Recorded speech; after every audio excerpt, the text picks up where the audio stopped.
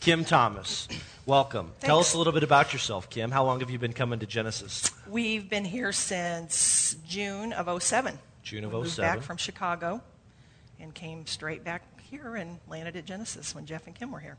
Okay, and you're one of our MVPs in the Gen Kids area.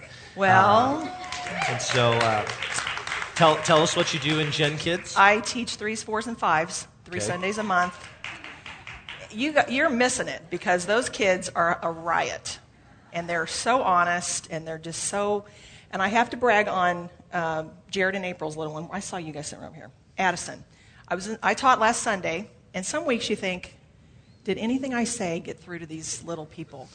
And last week I was in the bathroom, and April and Addie were in there, and I heard, and of course, and they didn't know I was in there, but I heard April say, "Now, Addie, what did you learn in Sunday school today?" And I heard, and I was holding my breath thinking, somebody had a new dress or somebody lost a toy. I didn't know what to expect. And I was just thrilled to death to know that Addison could tell what the story was about. I was like, yes, it's working. My So kids I love do them. the same. I love it. We always ask them what they learn. And They're a ball. They They're always have just- some sort of answer. Yeah, well, But some answer is better than none, I guess. But it's fun. I love it. Absolutely love it. yeah. Yeah. Now, why do you love serving in Gen Kids? Well, when I was married to Mike, we were in children's ministry for 10 years, pretty solid, 10-year focus, really. And at that time, I believe that I was served in teaching preschool and coordinating girls' programs and different things that I did through those 10 years.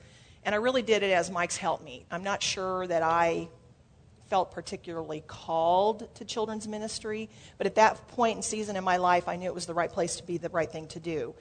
This time, I just felt like there was a need. See a need, fill a need. It's from the Robots movie, if you haven't seen it. See a need, fill a need. And there was a need, and I said to Carolyn, okay, I'll do it 1 week, because I really spent the last 5 years doing very little of any sort of ministry, and I just felt like the Lord said, okay, you can do this. You've done it many years before, and so you can do it. So 1 week turned into 2, and then to 3, and they said, okay, you've got to go to church at least once. So Yeah. that's really why I do it. And I just love that age. I've raised 4 of them, and I love that season of life when they're learning and exploring and learning God's Word, and I want to be able to impart truth to them. And they're capable of grasping it. Believe it or not, they're capable. Yeah. Good. Yeah. Now, you have 2 daughters. Chrissy attends She's Evangel. a senior at Evangel University in Springfield, Missouri, and that's her when she was about 5. And then most of us probably know the little one there. Yes, And she's changed a little. That's Kate. Kate. Katie, and she sings up here with the team occasionally, so I love that photo. Now, you also That's have... when they weren't very mouthy, and the only opinion they had was mine. And then we've got a picture of you and Mark, your husband. Yes, I'm married to Mark Thomas. Look at that hunk of a man right Oh, there. he is. Yeah. Mark's one of our elders. Yes. And we're going to blame it on the weather, but we had a couple of pictures that didn't quite work out this morning. But you've got 2 boys. I have 2 boys. Colton is 8, and Connor is going to be 5 in March. Colton and 8. Okay, and how long have you and Mark been married? We've been married since July of 99. Okay, July of 99. Mm-hmm. Okay, so now people are probably doing some math now, trying to figure out, okay, how does all this work out? Okay. But before Mark, Yes. there was actually Mike. Yes. And we've got a picture of you and Mike here. Yep. Which just kind of leads us in to you telling us a little bit about your story. Okay. And so let's rewind 12, 13 years ago, and it actually begins, oddly enough, with a story about a pony. Yes. So tell us about the pony. Okay. Well, we were living in St. Joseph, Missouri. We were children's pastors, and we lived on an acreage. We were renting about a 200-acre set-aside farm, basically, so it was not being planted or anything at that time.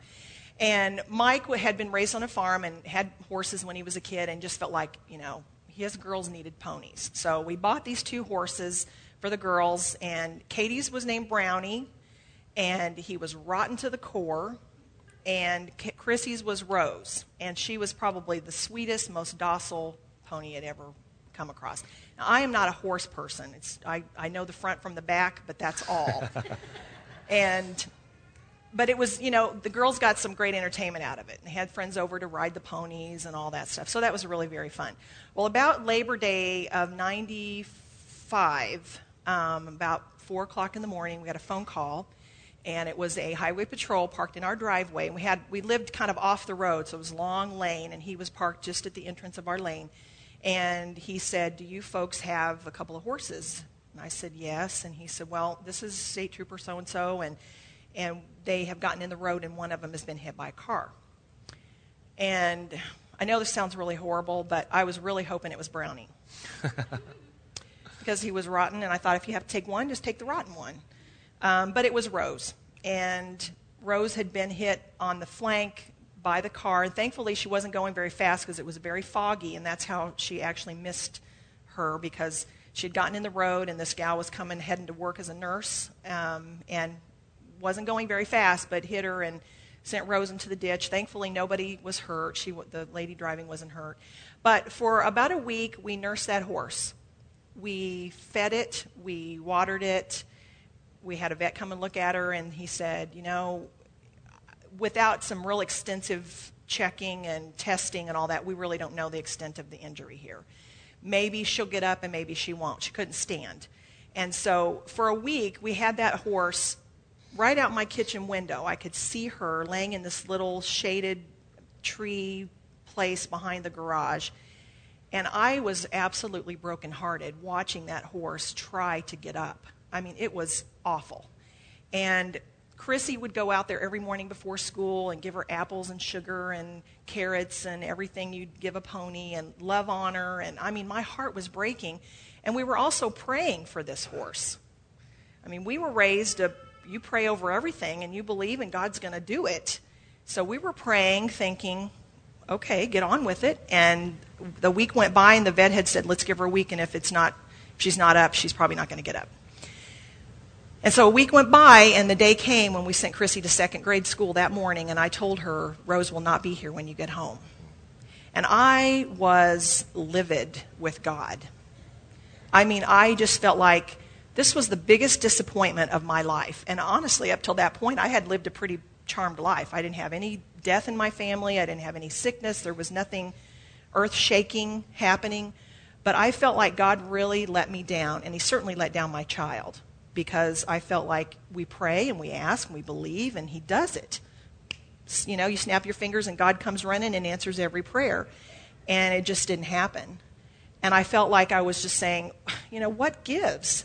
This was an animal, for pity's sake. You could heal her, thus restoring my child's faith in you. I thought I had it all figured out, and I kind of had the routine ready to go, and it didn't happen. And we had to put that horse down and bury her in the backyard. So that was really what started it. And I couldn't get through talking about that experience for weeks without just sobbing. And I think it was grieving for my child's loss and for her disappointment and my own disappointment in God that he really let me down.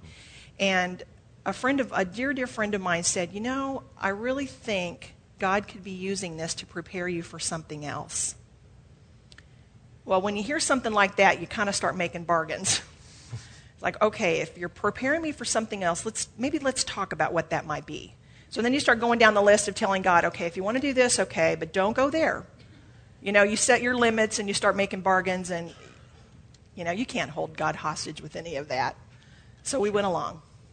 And so this happened, and then while this is happening, you're making plans, you and Mike and your daughters, to go to the mission field full time. Yes. And where did you go? We were going to Lithuania. Okay, which is where? Which is somewhere in Europe. Somewhere in Europe, okay.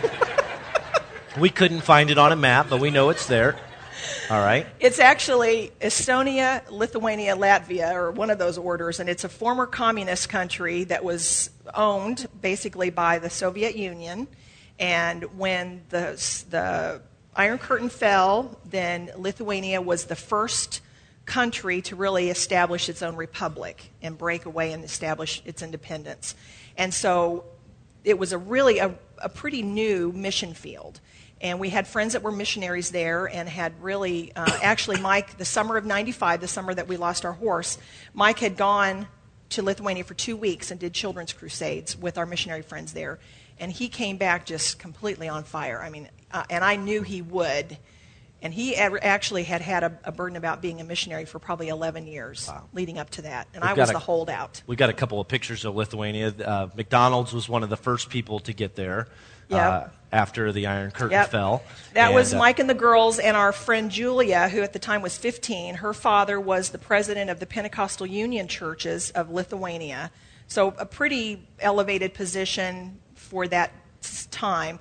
And Julia helped interpret for us. We did not know the Lithuanian language. About the only thing we knew was, what is your name and how are you and where is the bathroom? And Julia actually, at 15 years old, knew 5 languages, 3 of them fluent. And so she helped you with events like the Crusade. She helped us with Crusade. Everything. Yes, she helped. We've got a picture of one of the interpret at the Crusade. Yep. This was a picture of some of the kids that came, and we were there 3 days, 3 afternoons, and I would say probably 200 kids came through. And, I got no way of knowing how that impacted them, but I know in my heart of hearts that there was a seed planted in those 3 days in somebody, because they heard the message of Christ, most of them for the very first time, ever. I mean, they wouldn't have known Jesus from John. And they heard the message of salvation, and I believe someday we'll get to heaven and meet him.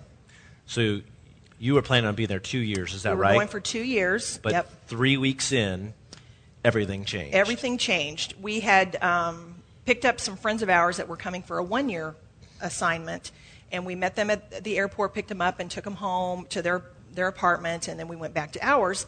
And I was fixing dinner, and, during the day, I had noticed Mike was just acting really wiped out. I mean, he just seemed tired, and at one point when we were helping Paul and Jenny, this other couple that we knew, get moved into their apartment, he said, I just feel really dizzy. I think I need to sit down. So he sat and took a drink of water, and we went on. Well, later that evening, we were at home, and I was in the kitchen, and he was in the living room, and the girls were playing around, and all of a sudden he called my name in this panicked sort of voice, and I ran in the living room, and he was having a seizure.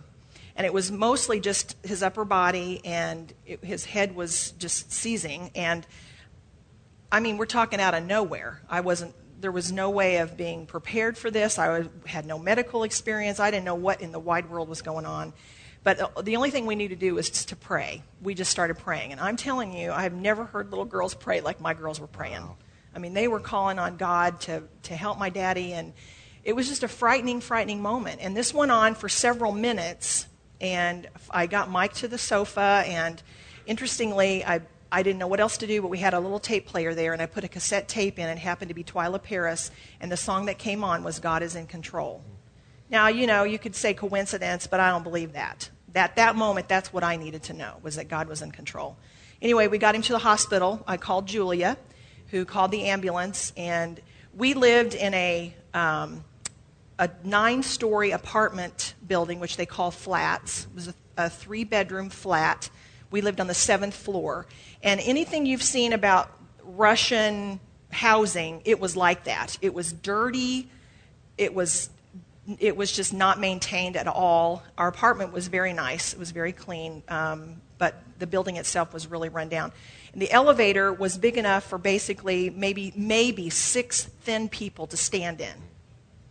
So there was no putting Mike on a gurney and taking him down the elevator. So the ambulance medics walked up 7 flights of stairs with this, like a MASH sling thing, made him lay in it, and they carried this 180-pound man down 7 stories to this ambulance.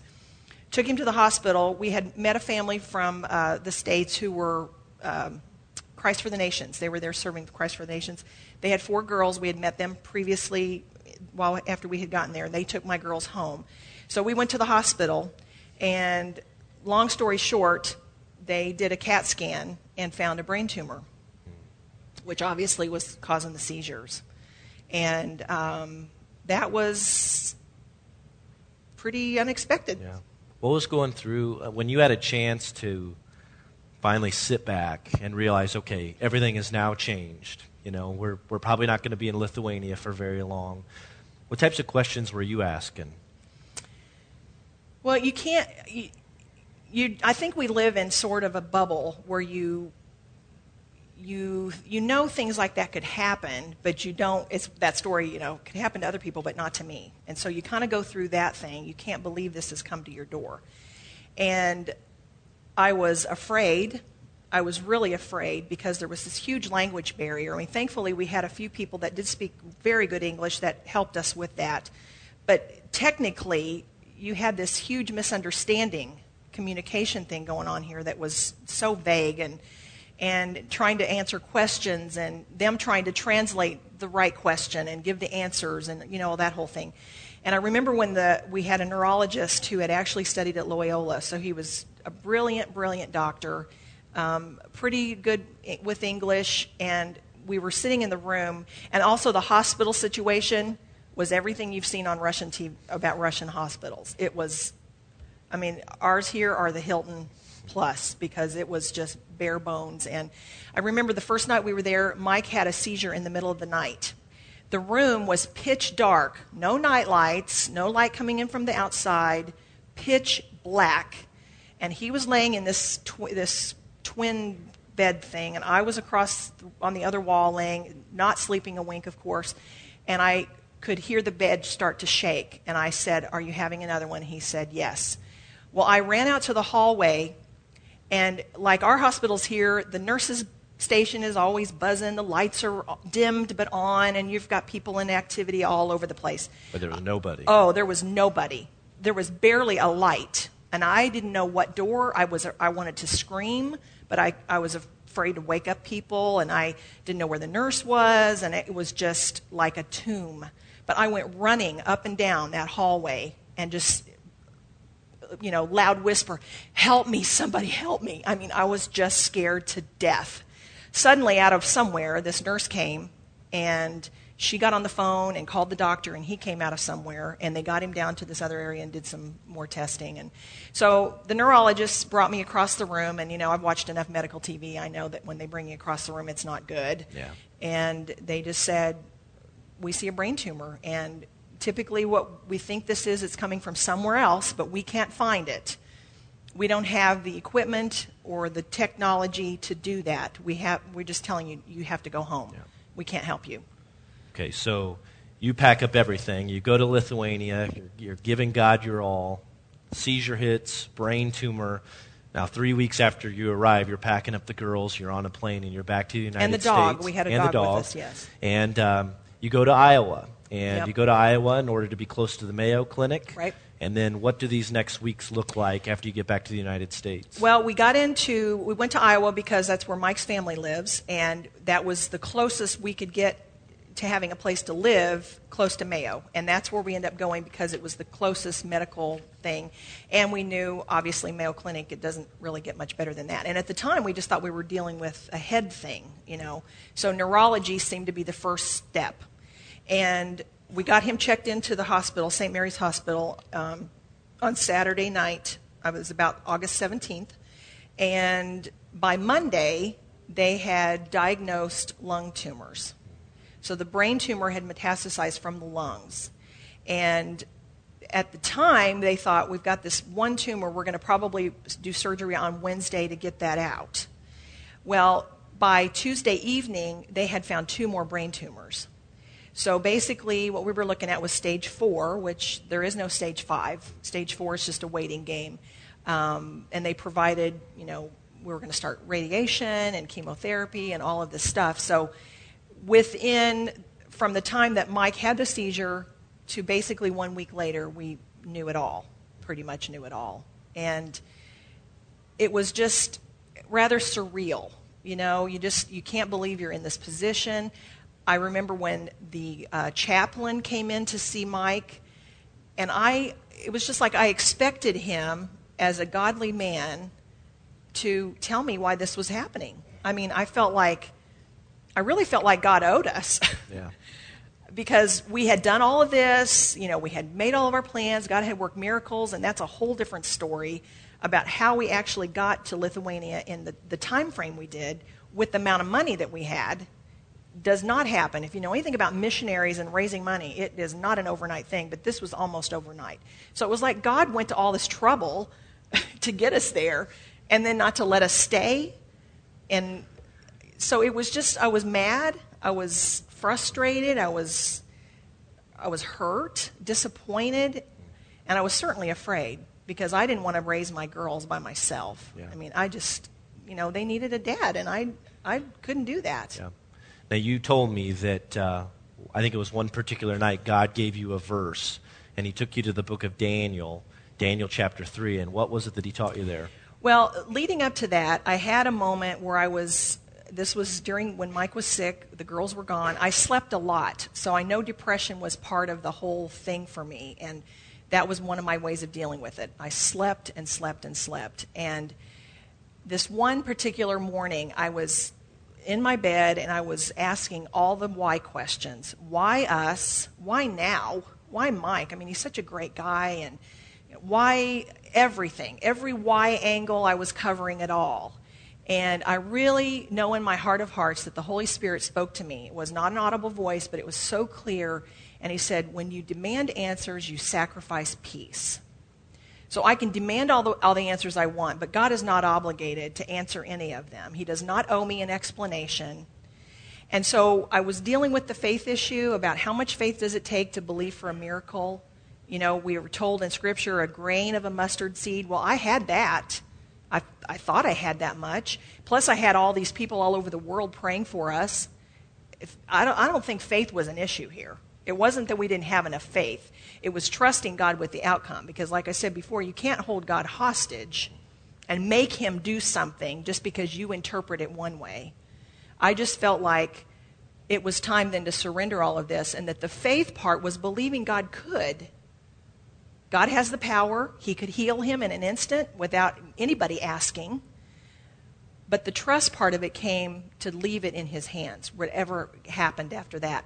So the Daniel thing came when I was asking the Lord, okay, how do I reconcile all this with your word? I didn't want to start some new religion, based on my thoughts or feelings and all that stuff.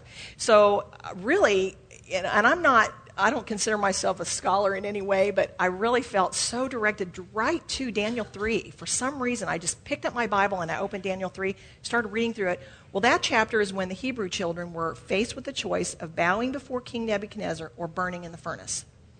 And we all know that they chose to burn, to be thrown in. And what they said was, we know our God will deliver us. So they expressed their faith in God's power to deliver them, one way or another. But then they followed it up by saying, even if he doesn't, we will still trust in him. And that's what I needed to confirm my own faith. I will believe him no matter what. I will believe that he is able, but I will trust him with whatever happens. Because, see, the bottom line is it's all about eternity. And I knew that in my heart, that we're all faced with an eternity, and we have, there's two options here. And I knew that if Mike was gone, that he probably, it would just be a matter of him beating us to heaven. That he's there, he got there first. He's always a competitive person, so he's really loving that. And so I had to just kind of resolve, if you will, to believing that God cared enough about me to work out all the details, even if it wasn't in my plan, because it certainly was not in my plan. Not even close. Yeah. Well, it wasn't a prolonged situation. No. 9 weeks later, you lost Mike. What was that like? What were those final moments like? Well, he had his chemo was scheduled once every 3 weeks on Monday. So we would drive up to Mayo, which was about 4 hours. We would drive up on Sunday evening. We had this little mom and pop motel that we stayed at every time. Great people. Went and stayed Sunday evening, and then Monday morning he would start this routine of tests.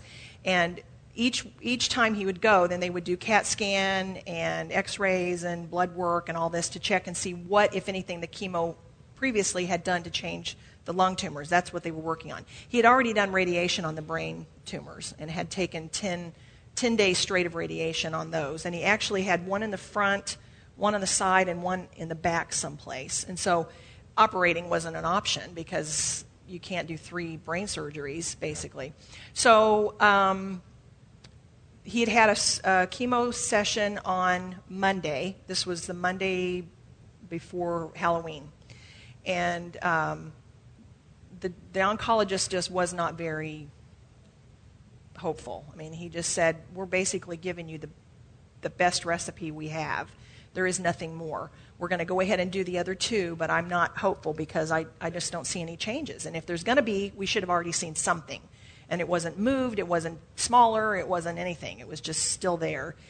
And Mike, he always had this attitude of, he left Lithuania with every belief that he was going back. He did not waver from that at all because his philosophy was God wouldn't go to so much trouble to get us there and not let us go back.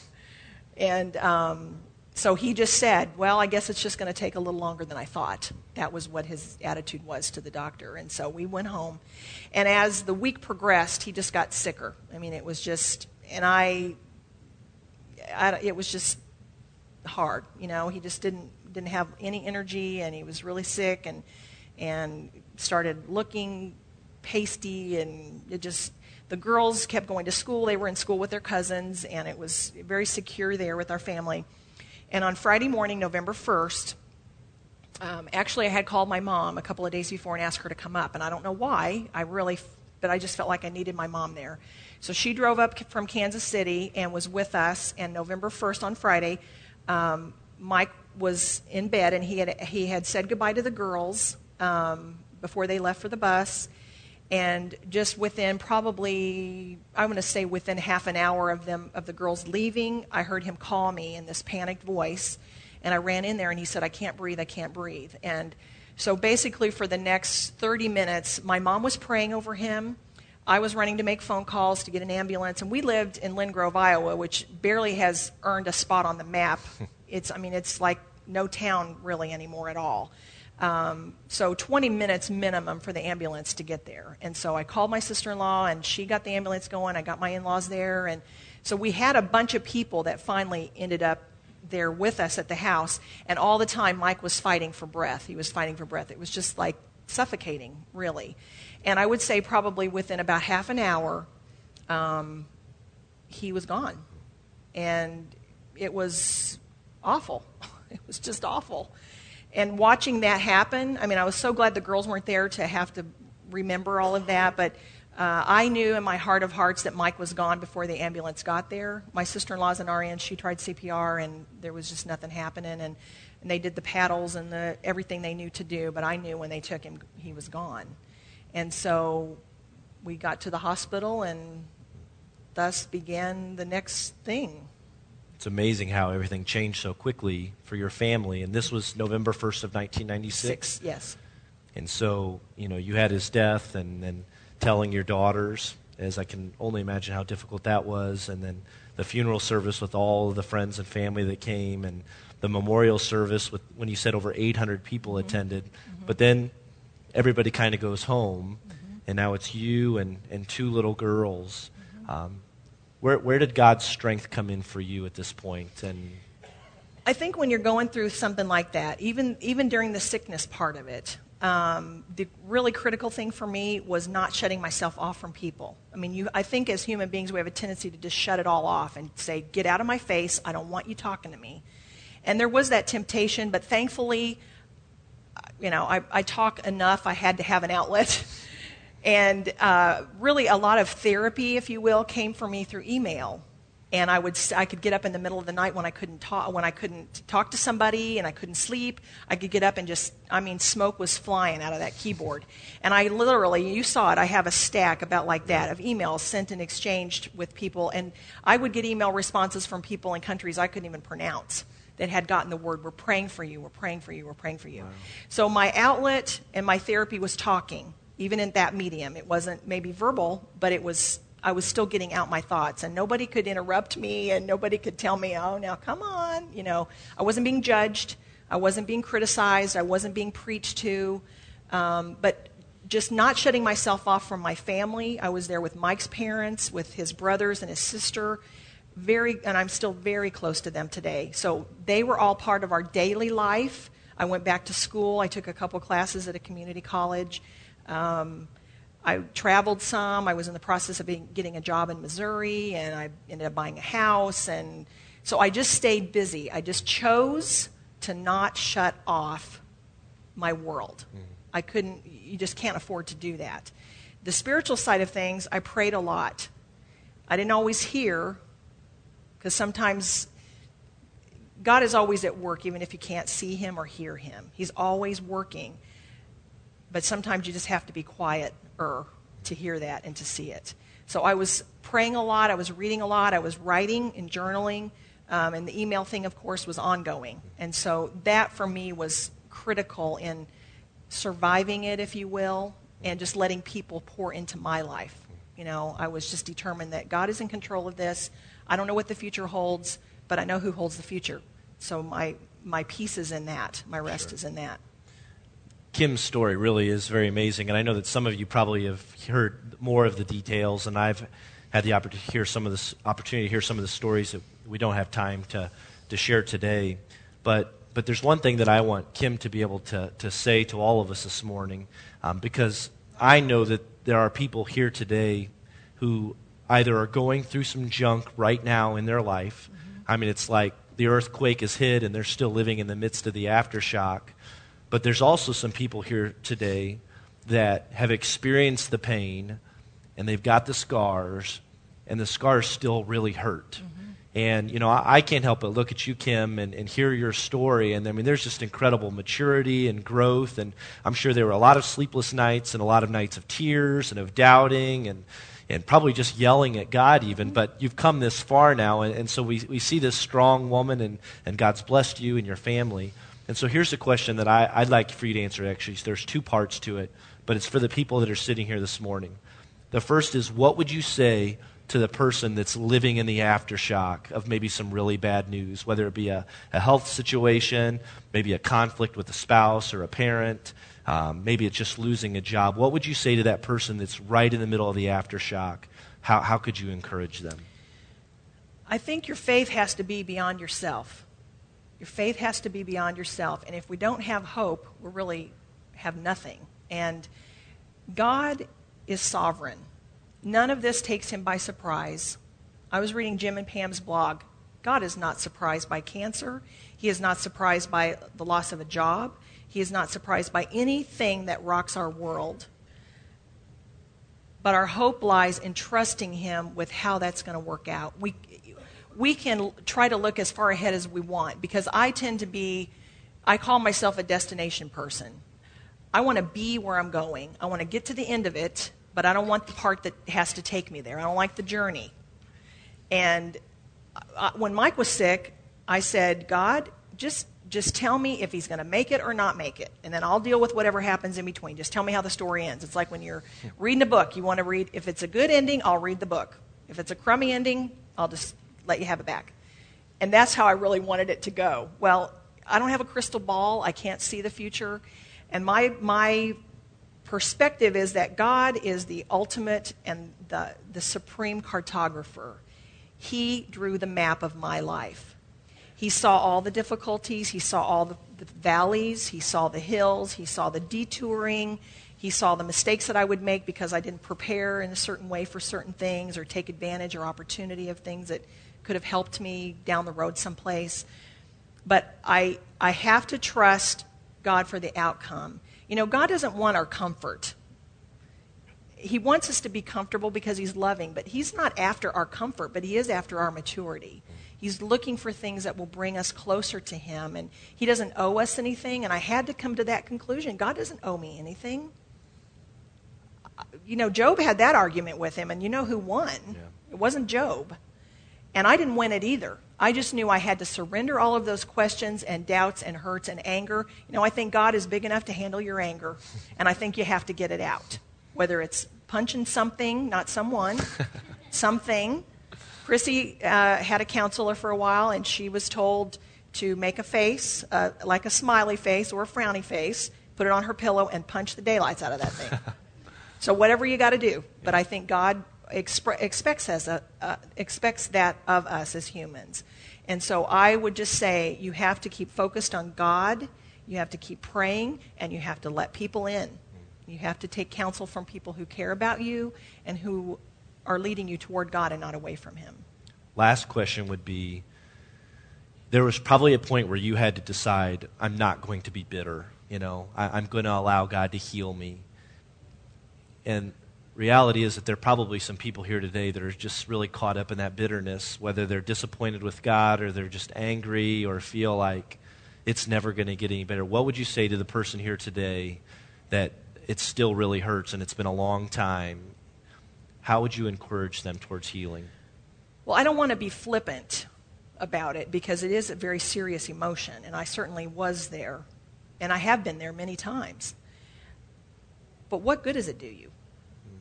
You have to be rational about this to a degree and set the emotional part aside of it. You have to say, what am I gaining? I'm not gaining any peace. When I demand answers and when I'm ticked off at God, I am not having any peace. I'm in constant turmoil and anxiety, which affects not only me, but my relationships, affects my work. It affects everything about my life. The bitterness does not only affect you. And you've heard the saying that bitterness and unforgiveness is like swallowing rat poison and expecting the rat to die. Well, you just have to be reasonable about some of this. And you have to make choices. You have to say, I am going to rise above this. I am not going to let this destroy my life. Because, for me, I had 2 children. And I thought, by golly, I am not going to just lay down and die. I got to move on. There are great things in store. This is just a brief moment in time compared to eternity. Mike beat us there, but we're going to be there too. The bottom line is eternity and making the most of now and today. You cannot be guaranteed tomorrow. None of us have that. But we have today, and we can make a choice, and we can say, I will surrender it, the hurt. Yes, I am mad as all get out. I am hurt. I don't get it. I don't understand it. But I give it to you. And you know what? Sometimes God just fixes it like that, and sometimes it's a process. Sometimes it means talking to people and talking to people and talking to people. I can't emphasize that too much because I think that's a critical part of healing is talking about it and getting it out and really praying about it and journaling, because it's in those journaling moments where you can just say it all, get it out there, and it's still God sees because it's coming from your heart, and it gets out there. So I just think it boils down to choosing. Choose you this day who you will serve. As for me and my house, we chose to serve the Lord. And thanks be to God, my girls are loving the Lord, and they're solid, and they're facing real life in the real world, and I believe they're stronger for all of this. I have to believe there's a great purpose in store for them as they share their own experience and their perspectives on all of this, because certainly theirs are going to be different than mine. Yeah, sure. Will you join me in just thanking Kim for her story?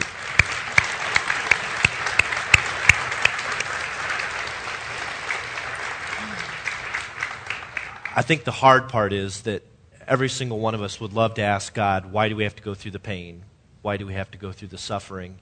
And really, on this side of heaven, the only thing that we have to turn to is to turn to the Bible for truth and the encouragement of others and the stories of what they've gone through. I was just thinking about this morning, and God took me to Psalm chapter 34, verse 18, that says this. It's a great promise for each of us.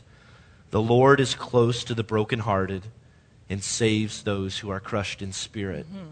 Now, unfortunately, that scripture verse does not answer why we have to go through what we go through, but the promise is a promise of hope, and that is that the Lord is close to the brokenhearted, and he saves those who are crushed in spirit. That's right. Here's how we want to kind of wrap things up this morning, just acknowledging and knowing that there are some people here today that are just really going through some junk right now in their life. And it could be the loss of a loved one. It could be the brokenness of a marriage. It could be some financial pain. It could be a loss of a job. You define it. It's totally your call. Right. We wanted to end with just some prayer time this morning, and then we're gonna sing together and share some communion as we wrap up. But here's what we're going to do. And I know this may feel a little awkward, but we don't want anyone to feel awkward at all. I want to invite you this morning, if you'd just like to simply be prayed for. We're not going to ask you to tell your story or to fess up with what's going on. But I'm going to invite you in just a second to stand up where you are, just to acknowledge, I just want to know that my church is praying for me. And we're just going to take a moment where we're all going to stand together here as a church and just kind of surround one another. And Kim and I are going to pray, and then we're going to worship together.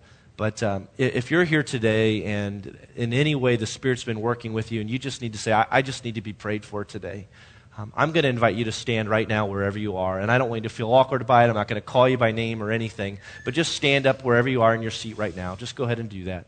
Thank you. Just all around the room. If God's working in you and you just need prayer here this morning, just stand up. Just stand up. Keep standing. Don't be afraid. Thank you. Thanks for having the courage to do that. Now, here's what I'm going to ask you to do. I'm going to ask for everyone to stand, but see who they are around you right now. And I just want you to just lay a hand on a person that's close to you. So if someone's standing, just stand up right now and put a hand on their shoulder. We'll all stand together. It's just a sign of unity. It's a sign of strength that we're all praying for one another, that God's here, that God's present. Just put an arm on a shoulder of somebody around you. I'm going to ask Kim to pray, and then I'll conclude with prayer. Father God, we love you. We want to love you, and sometimes it's so difficult to say those words when we face things that we feel are unfair or just unreasonable, or we didn't ask for it. I didn't sign up for this. I don't know why I'm here. But God, we know that you are a loving God, that you are always right, that second-guessing you never pays off. I pray for my friends here this morning that are struggling to navigate through waters that are uncertain, that are cold and dark and treacherous and life-threatening and just fearful. And I just pray in the name of Jesus that you would ease their fears, that you would replace that fear with peace, with the peace that passes understanding that comes only from your Spirit. I pray, God, that they would sense peace in their heart that brings joy, that brings hope, that no matter what the circumstance, that you will bring them through it, you will bring them through stronger, that they will get a sense of eternity in all of this, that we live our lives, God, to glorify you and to be vessels that you can shine through. I pray that you would give them courage to take the steps they need to find hope and encouragement and help, that above all things that you would give them peace, that you would give them rest and courage and strength, that their bodies would just be in tune with you, and that you would fill them, God, in a way that they've never experienced before. I pray that they would ask you for every good gift, and that you would honor that prayer, God, by blessing their lives and just giving them peace as they walk through this. Sometimes, God, you calm the storm, and sometimes you calm the child. And I pray today that whatever way you choose to work, that they would trust you, that they would put their life in your hands and know that you are a safe, safe God. You are always, always, always good. I pray it in Jesus' name. God, we find courage and strength in knowing that you know all of the details of every situation of life. You know what we've faced. You know what lies ahead. And we thank you also, Lord, for the truth found in Psalm 34 that says that you are close to the brokenhearted. And God, I do believe with all of my heart that there are people here in this room this morning, Lord, who have a broken heart. And for some, it's new. It's just happened, and it's still very fresh. But for others, Lord, it's been such a long period of time, but it doesn't matter because that wound is still so very fresh in their life. God, we pray in the name of Jesus Christ, as you have promised, that you would be close today. I pray that you would just show up in the seat next to these people right now, Lord, and that you would put your arm around them, that you would encourage them and give them the strength that they need to believe that you are capable of all things and that you will do as you have promised that you will do. God, would you walk with them each step of the way? God, would you put people in their life to encourage them and to give them strength, God? May they find a strength and a comfort by being a part of this church and being in community with others. God, would you provide for all of their needs? God, would you give them the courage, Lord? And Lord, would you help them to trust in you? God, you know all the answers to all of the great questions, and we know that the greatest answer of all was Jesus Christ. And would you just remind us of his love and his sacrifice, his forgiveness, and his redemption for every single one of us? We offer up this prayer to you. In Jesus' name we pray. Amen. Amen. Amen. Amen. Amen.